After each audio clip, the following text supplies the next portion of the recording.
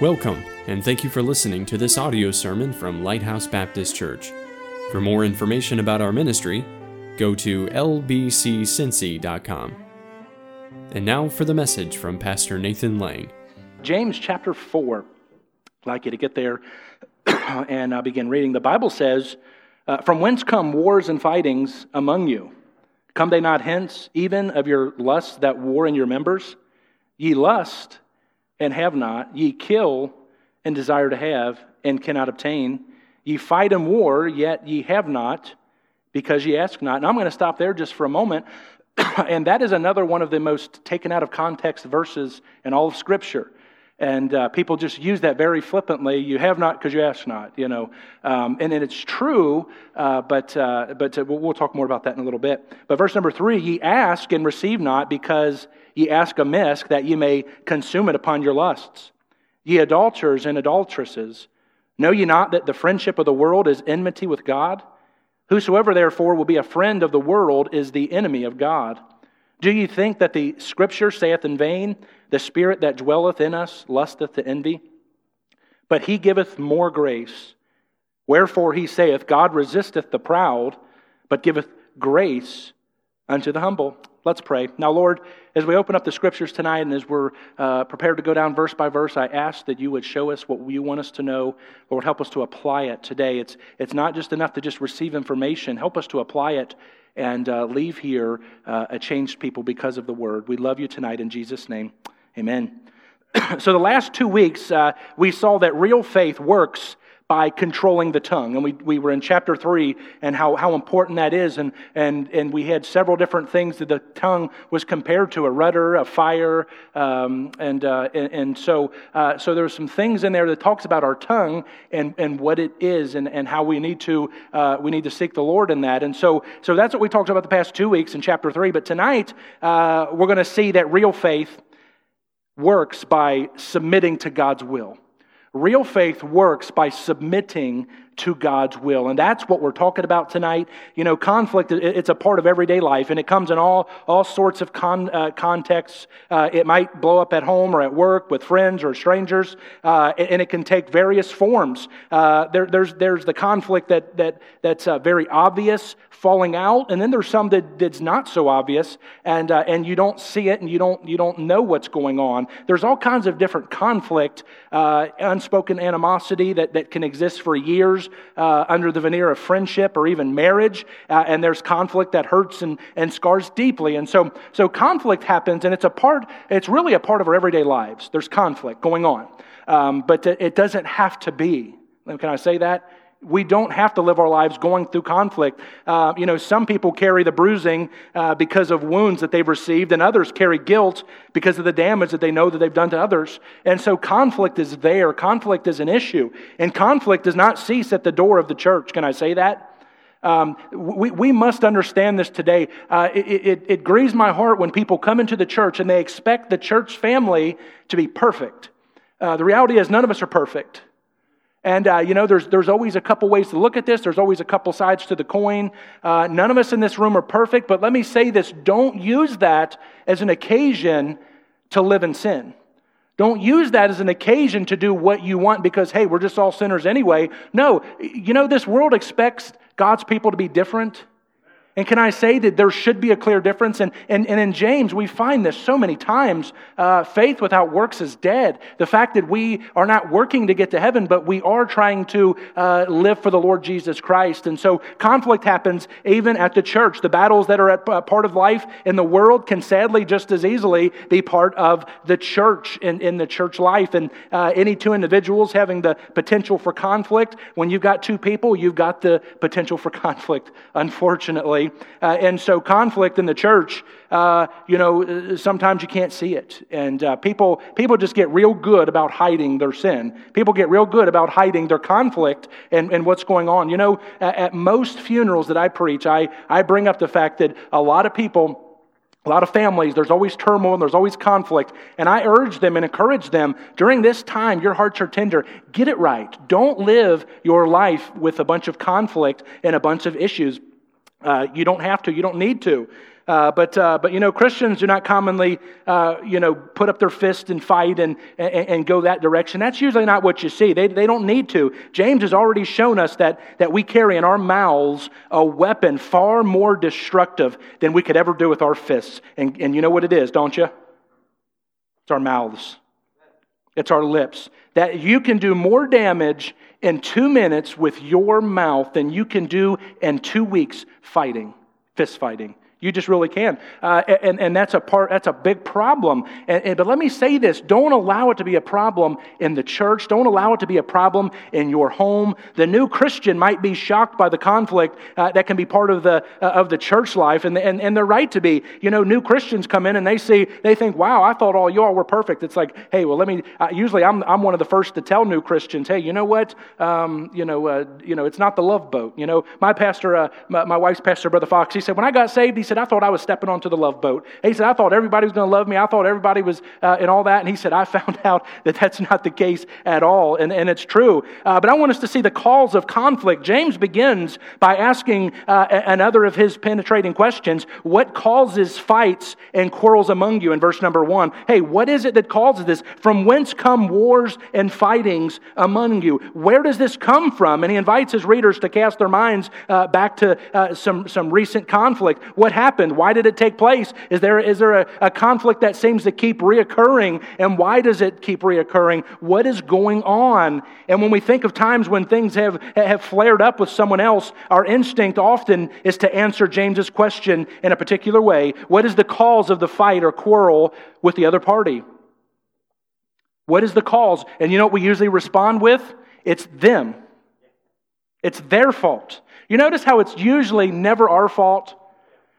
It's not. I remember when I was in public school, I got into some fights, and when I got into a fight, it was because someone put their hands on me. I never put my hands on anybody, but that was the unpardonable sin for me. If you put your hands on me, then I'm throwing up, and we are going to town, and I don't stop until you're on the ground. That was my mentality. That's the way I was raised. And I remember getting into a fight with this kid, and we went there, and he put his hands on me, and he wouldn't admit it. We got to the principal's office, and sure enough, I was in 5th grade, and I remember him turning it to me. It wasn't me, it was him. I said, I'm going to bust you up right here in front of this principal. It made me so mad. I remember the first time I got into a car wreck. It wasn't my fault. I was in Marymount coming. If you come down, I believe it's Plainfield there, and where they used to have the old IGA and Walgreens down there. Now it's all different. But you come down, there's a 6-way stop there.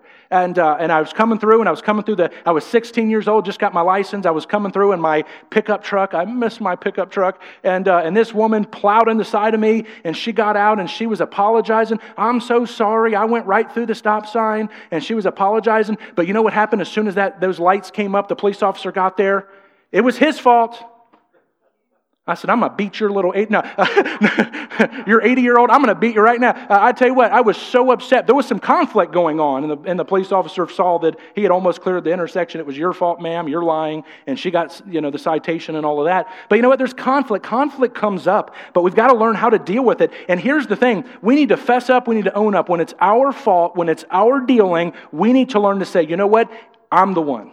I'm the one. And we're going to dig deep into this tonight, so hang on with this. But James invites us to cast our minds back to some recent conflict and what happened, within the situation. It goes back to us. It's us. It's us. And that's what he's talking about here in this chapter. And what we do is the answer seems to be, it's somebody else's fault. I didn't do it. It was my upbringing and all that stuff. But much that we might, as much as we might want to, James won't let us answer the question in this way. The issue is not everybody else. It's us. That song, it's me, oh Lord, standing in the need of prayer.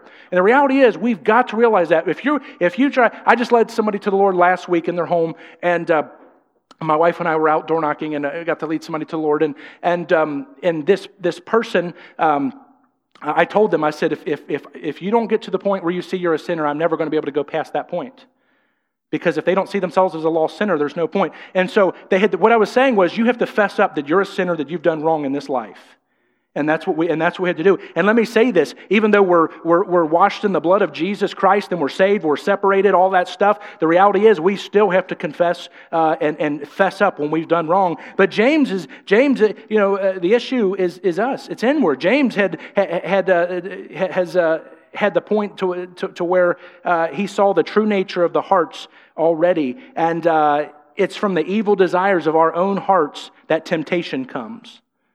The Bible says in James chapter 1 and verse 14, from the evil desires of our own hearts. And it's the state of our own heart that is reflected in the godless speech that often characterizes what we say. And it comes from the heart. It's what's inside. It's going to come out. What's on the inside, it will come out under the right circumstance. What you're thinking, what's on your heart, it's going to be, it's manifested and it's going to show. So it's no surprise then that James would point to these same desires in order to get to the root of the conflict. Our fights and quarrels stem from our desires that battle within us. That's where it comes from. It's from the inside of us. When we have a fight, when we have pride swell up, when we have issues with people, it's from what's on the inside that is revealing itself on the outside. That's what's happening. So conflict comes because our own selfish desires are not being met. You might want to write that down if you take notes. Conflict comes because our own selfish desires are not being met. James uses some strong language, and we might think that he's being over the top. After all, we don't literally kill one another, do we? As he said in this text. But as James's older brother Jesus once pointed out in Matthew chapter 5, we do not need to kill in order to commit a form of murder. And when you've thought it in your heart, you've committed it. You've committed it. So to understand conflict, we need to understand that desires jostling within us that are being frustrated, and it might be the desire that status that leads us, to go for positions of influence, and that can cause conflict. Hey, I should have had this position. I should have been here. I shouldn't have been treated this way. And you know what? Those can cause conflict, and what's on the inside is going to come out. And so bitterness is nurtured over months and years. Bitterness is stored up. I talked about that last Sunday, 2 Sundays ago. Or it could be the desire to protect ourselves from criticism that causes us to lash out at others. And that's a thing. And but whatever they are, underlying all these selfish desires is lack of proper thinking about God. In my Sunday school class, I hit week after week, we must have a biblical worldview, not a worldly worldview. And we must see God as He is, and we must take God at face value if we're going to do what we need to do and live the lives that He wants us to live. But Christians allowing these desires to erupt into conflict are forgetting God's grace. And chapter 4 here in verse number 2, let's look at it. Ye lust and have not, ye kill and desire to have and cannot obtain. Ye fight in war, yet ye have not, because ye ask not. Prayerlessness is a sign that someone is trying to run things in their own strength. When we choose not to pray, we're saying, God, I can handle this. When we choose not to seek God's face, when we choose not to walk with God, we are saying, now you may not audibly say, God, I don't need you, but in essence with your actions, and that's what we're talking about in the book of James, is not just what we say we do, but we actually physically do with our actions. And so you can say all day long, I'm going to do this. You boys in here, you can say, I'm going to do my homework for tomorrow. You can say it all day long, but until you actually put that pencil or pen to the paper, or you put your fingers to that keyboard, what your words are just simply that, words, and nothing more. And so, prayerlessness is a sign that someone is trying to run things in their own strength, for their own sake and under their own authority. And that is a dangerous, dangerous place to be. And let me say this, we Christians, we do it often. We do it often. Prayerlessness arises from a sense of independence from God. So that instead of praying about our desires, we indulge them. Rather than trusting in the Lord who delights in giving good gifts to His children, we ourselves decide that what is good and we seek to gain it through our own efforts. As well as forgetting the grace of God, James's readers also forget the goodness of God. And what is he saying? What he is saying, when you ask, you do not receive because, in verse number 2 is where we're at. He's saying when you ask, you do not receive because you ask with the wrong motives, that you may spend what you get on your own self. In verse number 3, can I say this, that God is pure? His eyes are pure. The Bible says in Habakkuk 1:13 that his eyes are too pure to look on evil.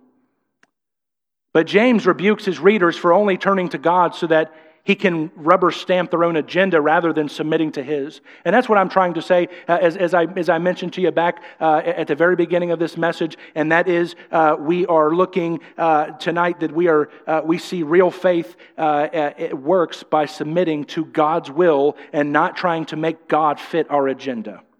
But James rebukes his readers for only turning to God so that he can do what they want him to do. And this is a huge misunderstanding of what prayer is. Think about the Lord's Prayer in Matthew chapter 6 and verse 9. We're not going to turn there tonight. But when Jesus taught his disciples to pray, he pointed them to prayer for God's concerns, his name, his kingdom, his will, before his own of provision and pardon and protection. But the purpose of prayer is not to try to get God to do what we want. It is actually a means of which we align ourselves to his priorities.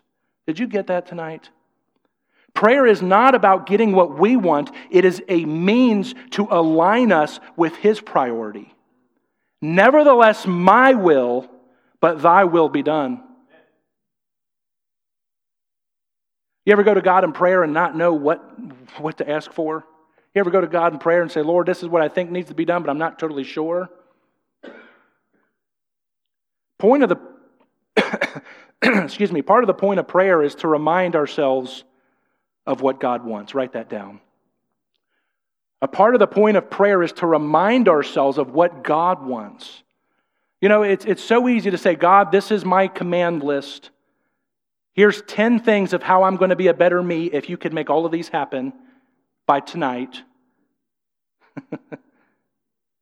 In verse number 2, he said, ye lust and ye have not, ye kill and desire to have and ye cannot obtain. Ye fight in war, yet ye have not because ye ask not. So what he's saying here is this: you desire, but you do not have, so you kill. You covet, but you cannot get. You cannot get what you want, so you quarrel and fight. That's what verse 2 is saying in a nutshell, broken down.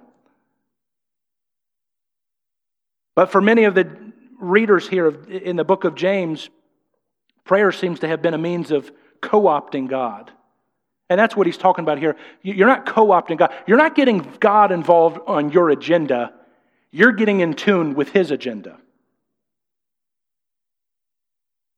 You're getting in tune. I'm getting in tune with his plans of using him to further, and what they're doing in here is they're using God to further their own purposes. Little wonder then that when they did not receive the things they prayed for. It's amazing. Why didn't they receive the things they prayed for? Because they're praying for what they want, their desires, their lusts. They're praying for what they can get out of life. It has nothing to do with God's kingdom. It has nothing to do with bettering what God wants. It has nothing to do with being in tune with God's will. It's all about, I want this brand new car. I want this house. I want this spouse. I want this child. I want this. I want. Instead of, God, what do you want?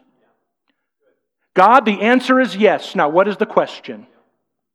God, I'm in line with whatever you need me to do. I'm here. I'm ready. Now, you use me. You know, whatever happened to prayer like that?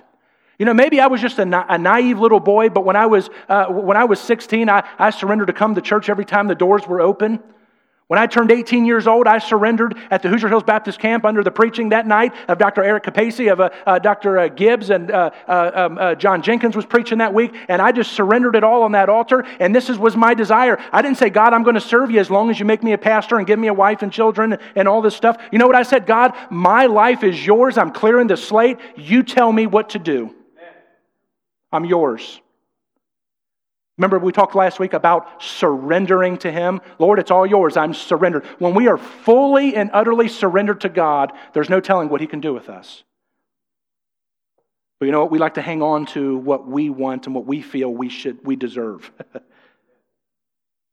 Getting God on board with what you want and not the other way around. That's what I'm talking about. Well, don't raise your hand, but are you guilty of that? I'll tell you what, I've been guilty of that in my life. I'll just be honest. And we all would have to be honest and say we've all done that. This is what I expect, God. Now you make it happen. Nope. You know what we do? We turn God into a divine waiter.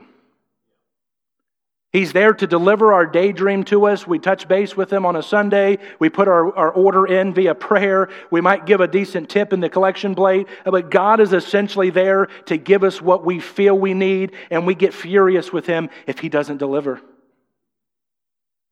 God, I'm waiting.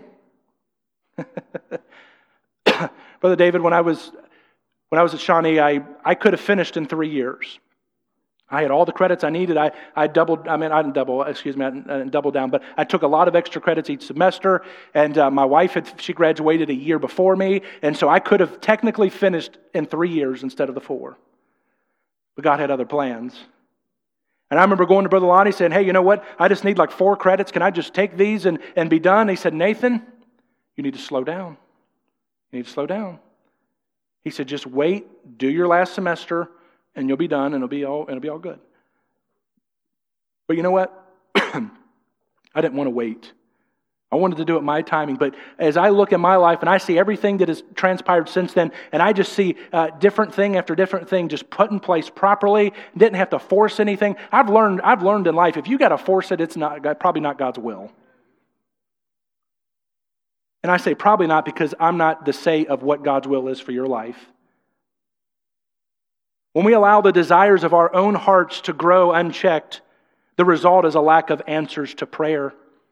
Either because we become the engrossed in achieving our goals by our own means, and so do not come to God in prayer at all, or because we come to God treating Him as the means to our own ends, and therefore praying with ungodly motives and intentions.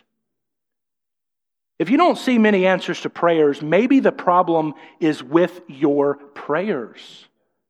You ever think about that? Oh, it's always God's fault. He wasn't there for you. He didn't answer your prayer. It's God's fault. There's an evangelist who, every time you'd ask him how he was doing, he'd say, you know how God is. He uses you up and leaves you in the gutter. Maybe the problem is us. You ever think about that? Well, let me be very clear tonight. The problem is not with God. I can assure you that. The key to living authentically as Christians is to think rightly about God. Once again, James is showing us that the key to living authentically as Christians is to think right about the way God thinks. And the presence of conflicts between Christians is a sign that God's grace and goodness are not at the forefront of His people's thinking. You know, we're quick to go to the negative, aren't we? We are. By human nature, we're quick. How many of you know somebody who, whether it's you or not, but you know somebody who is a worrier? They just naturally worry. My mom is a worrier. I mean, I'm telling you what, if I tell her I'm going to be there at 8 a.m., if I'm not there by 7:59, she's on the phone. Where are you? As I'm pulling into the driveway. Right here. But she's a natural worrier. You know, some of us are geared that way, but you know what? Many times we tend to think negatively before we start thinking positively. That's just usually, that's how some of us are geared. That's just how some of us tick, or whatever you want to say. But time and time again, as James addresses the problems being faced by the people he's addressing in James turns their attention to what God is like. And this is a reminder to us that real theology, how we understand and think about God, is essentially practical. Who we understand God to be shapes the way we live. Write that down. Who we understand God to be shapes the way we live. If God is high and lifted up, if He is almighty, it is going to reflect how you live. If God's your bud, He's your dude next door, then it's going to reflect how you live for God. Far from being a distraction from the day-to-day Christian living, the doctrine of God is the key to it. Without it, the church becomes prayerless and joyless and ultimately selfish. It's the grace and goodness of God that spurs the church not just to pray, but to pray with motivations that honor God. It is the proper response to selfish desires within our hearts that so easily bring us into conflict. Why is there conflict between you and God? Because you're being selfish. That's why. That's what he's saying. There it is. You're selfish. And until we see that, we're never going to, it's always somebody else's fault. It's always God. I'm always the one getting shortchanged. I promise you that's not the case. You've got a selfish heart, and you need to get that right. I feel like you are going to start throwing stuff at me or something.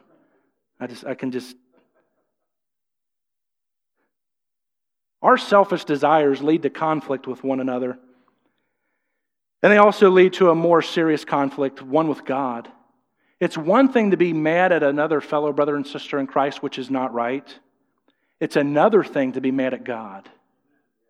It's another thing to blame God. The conflict between us that shows us we have selfish hearts is also a sign that we have adulterous hearts. Spiritually, we are unfaithful to God. Do you realize that? Just pause to consider the accusation. James is he's not pulling any punches here. Look in verse number 4. Ye adulterers and adulteresses, know ye not that the friendship of the world is enmity with God? Whosoever therefore will be a friend of the world is the enemy of God. Now we're going to explain this verse because there's a lot of people that think that unless you're Amish and you are completely isolated from the world, then you're wrong and you're not right with God. We are to be in the world, but not of the world. That means, you know what? I can go about a normal day, but that doesn't mean that I'm participating in the filth and the garbage that goes on. There's a difference there. Don't barricade yourself in your basement and be one of these doom and gloom people that says the sky is falling and, Armageddon's going to happen. And so you sit down in your basement all day watching the movie Armageddon, scared of what's going to happen.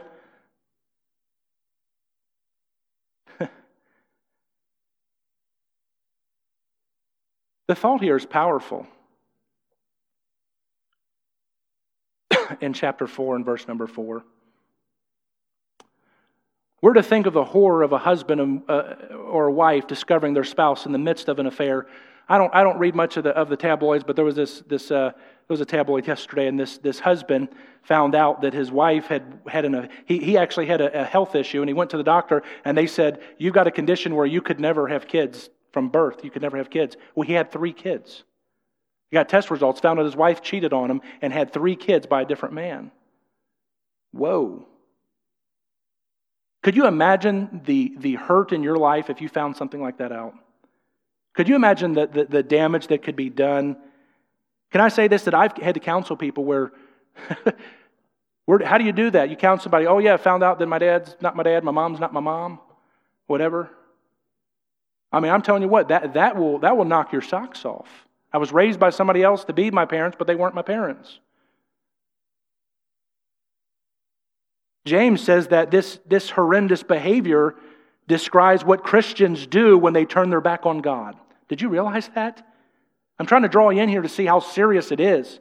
What did he say? Was that my words or was that his words in verse 4? Ye adulterers and adulteresses. The marital relationship is not original to James. The Old Testament commonly speaks of God coming to his people as a husband comes to his bride and his people responding in unfaithfulness to him. Christians two-time God when we adopt the values of the world. You're cheating on God. You ever think of that? James has shown us that if we look inside ourselves, we see selfish hearts. This is true of the whole world. The default setting for all people is to live with themselves as the center. That's the default. All right now, God, I'm taking my sabbatical. It's my time now. You don't have the privilege of a sabbatical from God. Amen. You don't have the right to cheat on God with the world. I know it's weird to think of it this way, but this is what the Scripture is saying. Ever since the first sin of Adam and Eve in the garden, This is what comes naturally to us. It's the very mentality for which we need forgiveness. It pushes God from His rightful place. When Christians adopt this mindset, they're figuratively climbing back into bed with the world. It is not friendship with people in the world that's wrong, but friendship with the values of the world that are wrong. Look at me now, church, because I do not want us to miss this. It is not friendship with the people of the world that is wrong. It is the values of the world, friendship that is wrong. We've got to get that, because for years I've seen it over and over again. You can't hang around with those people. They're worldly. Well, I understand you got to have a balance and you got to use that, but realizing this, that it's not those people that you're necessarily supposed to stay away from as much as the value system. Now, if you can be around people that are bad and whose, and you know what, stay away from them if they're going to influence you to do bad things. You go around them to try to influence them with the gospel. And if they're not having any of it, then you go to the next person. You don't set up camp for 20 years. I've had people, I can't tell you how many times this happened. I'll ask about people's family members, and they'll ask me to pray for them, that they'd get saved. And this has nothing to do with you, Christy, because I know you lifted up family members. And I'll say, well, hey, can I go visit them? Oh, no. I don't want you to hurt them or whatever. And I'm like, what do you mean hurt them? You said they need to get saved. Well, let me go give them the gospel. Isn't that what they need? Well, they might get offended. That's right, because they're lost. They don't have the Holy Spirit living inside them. They may get offended, but I tell you what, they're going to be even more offended at you when they look up their eyes from hell saying, why didn't you tell me? It's not friendship with people in the world that's wrong. Friendship with values of the world. And God takes it personally. Just like a husband who finds his wife back in bed with the person she was dating before they had come together. Such a husband would have every right to be angry. And James is very clear that being unfaithful to God provokes God's enmity. Most people experience some form of opposition in their lives, and it might be the competitive colleague at work, trying to get the boss's approval or the promotion, whatever the case is, whom there's been a falling out, or even as serious as another person intent on causing some harm or pain to you or someone else. And opposition in any form is an awful reality. But James raises the subject of something far more horrifying, provoking the opposition of God Himself. Our selfish desires point to an unfaithfulness to God, which puts us on a collision course with Him. Are you faithful to God? James gives us a simple equation. Friendship with the world equals enmity with God in verse number 4. In other words, the health of our relationship with God is quickly established by examining the desires in our hearts. Are they godly or are they worldly? Do we chase the things the world chases, or are our deepest desires for the things of God, His reputation, the good of His people, the service of others? Are you more comfortable around the crowd that is cussing and tearing down church? Or are you, and just because you're a Christian and just because you go to a church does not mean that you're a Christian. Just because you wear that C on your chest that stands for Christian doesn't mean you are one. You know, there's a lot of scoffers and there's a lot of wolves that step foot in churches for the intent and purposes to tear and wreak havoc. How do you know that? First, the Bible talks about it. Secondly, I've had to run out more of my fair share of them out of here. I've had men come in here and they told me, I'm here to look for a wife. I said, get out now. Get out. You're not praying, P-R-E-Y. I preached the message called Pray to Satan, P-R-E-Y, one time. I said, you're not praying on this congregation. This is your last service here. Thank you for coming. Goodbye. I've had to do that quite a few times in the past 10 years. But you know what? That's also part of my job, is to run that type of people off. They're just here for those type of reasons. So, verse number 5, do you think that the Scripture saith in vain, the Spirit that dwelleth in us lusteth to envy? You know, the Bible says that God is a jealous God. James is using marital imagery. He's jealous for us in the same way A jilted husband is jealous for his wife. God is deserving of our all. He deserves our best. He deserves all of us, not part of us, not a portion of us. He deserves all of us. The concern and longing is that those who have wandered would return. The state of unfaithfulness that some of James's readers, and perhaps some of us right now, have got themselves into needs to end. It is time for those who have been captured by the values and priorities of the world to come back to their God. What is it? What is it that's getting your attention in this world? You know, it's very. A few of my preacher friends, they said, Pat, Nathan, it seems like we're the only ones who are doing right. Let me say, I said, first of all, you got to get that out of your head right now. You may feel like you're the only one who's doing what's right, living by the stuff, staying to the true Word of God, staying with the right doctrine. You may feel like you're the only one, but I promise you, you're not. You're not the only one. And next month we're going to have our youth rally here. And you know what part of that youth rally is about? It is, because there's not very many in Cincinnati anymore. Part of what this youth rally is about is to show all these teenagers that there are other teenagers that are still trying to do right. They're not the only one. And that's really a large part of where my heart is in putting that on. Our church does it. It costs our church money to put that on each year.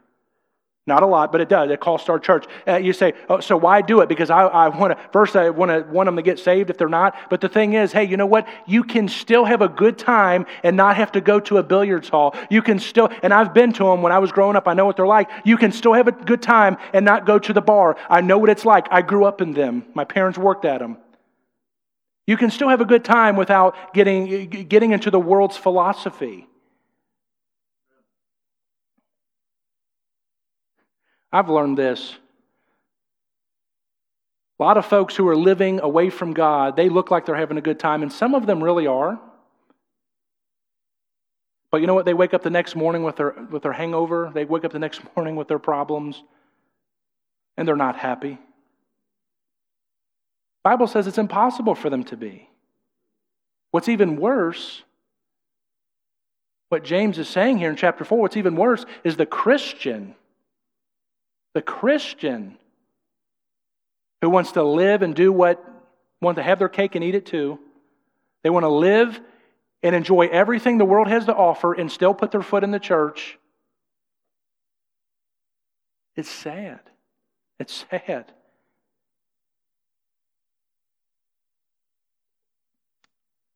James wants us to acknowledge our guilt before God. I'm wrapping up here. He wants us to acknowledge our guilt.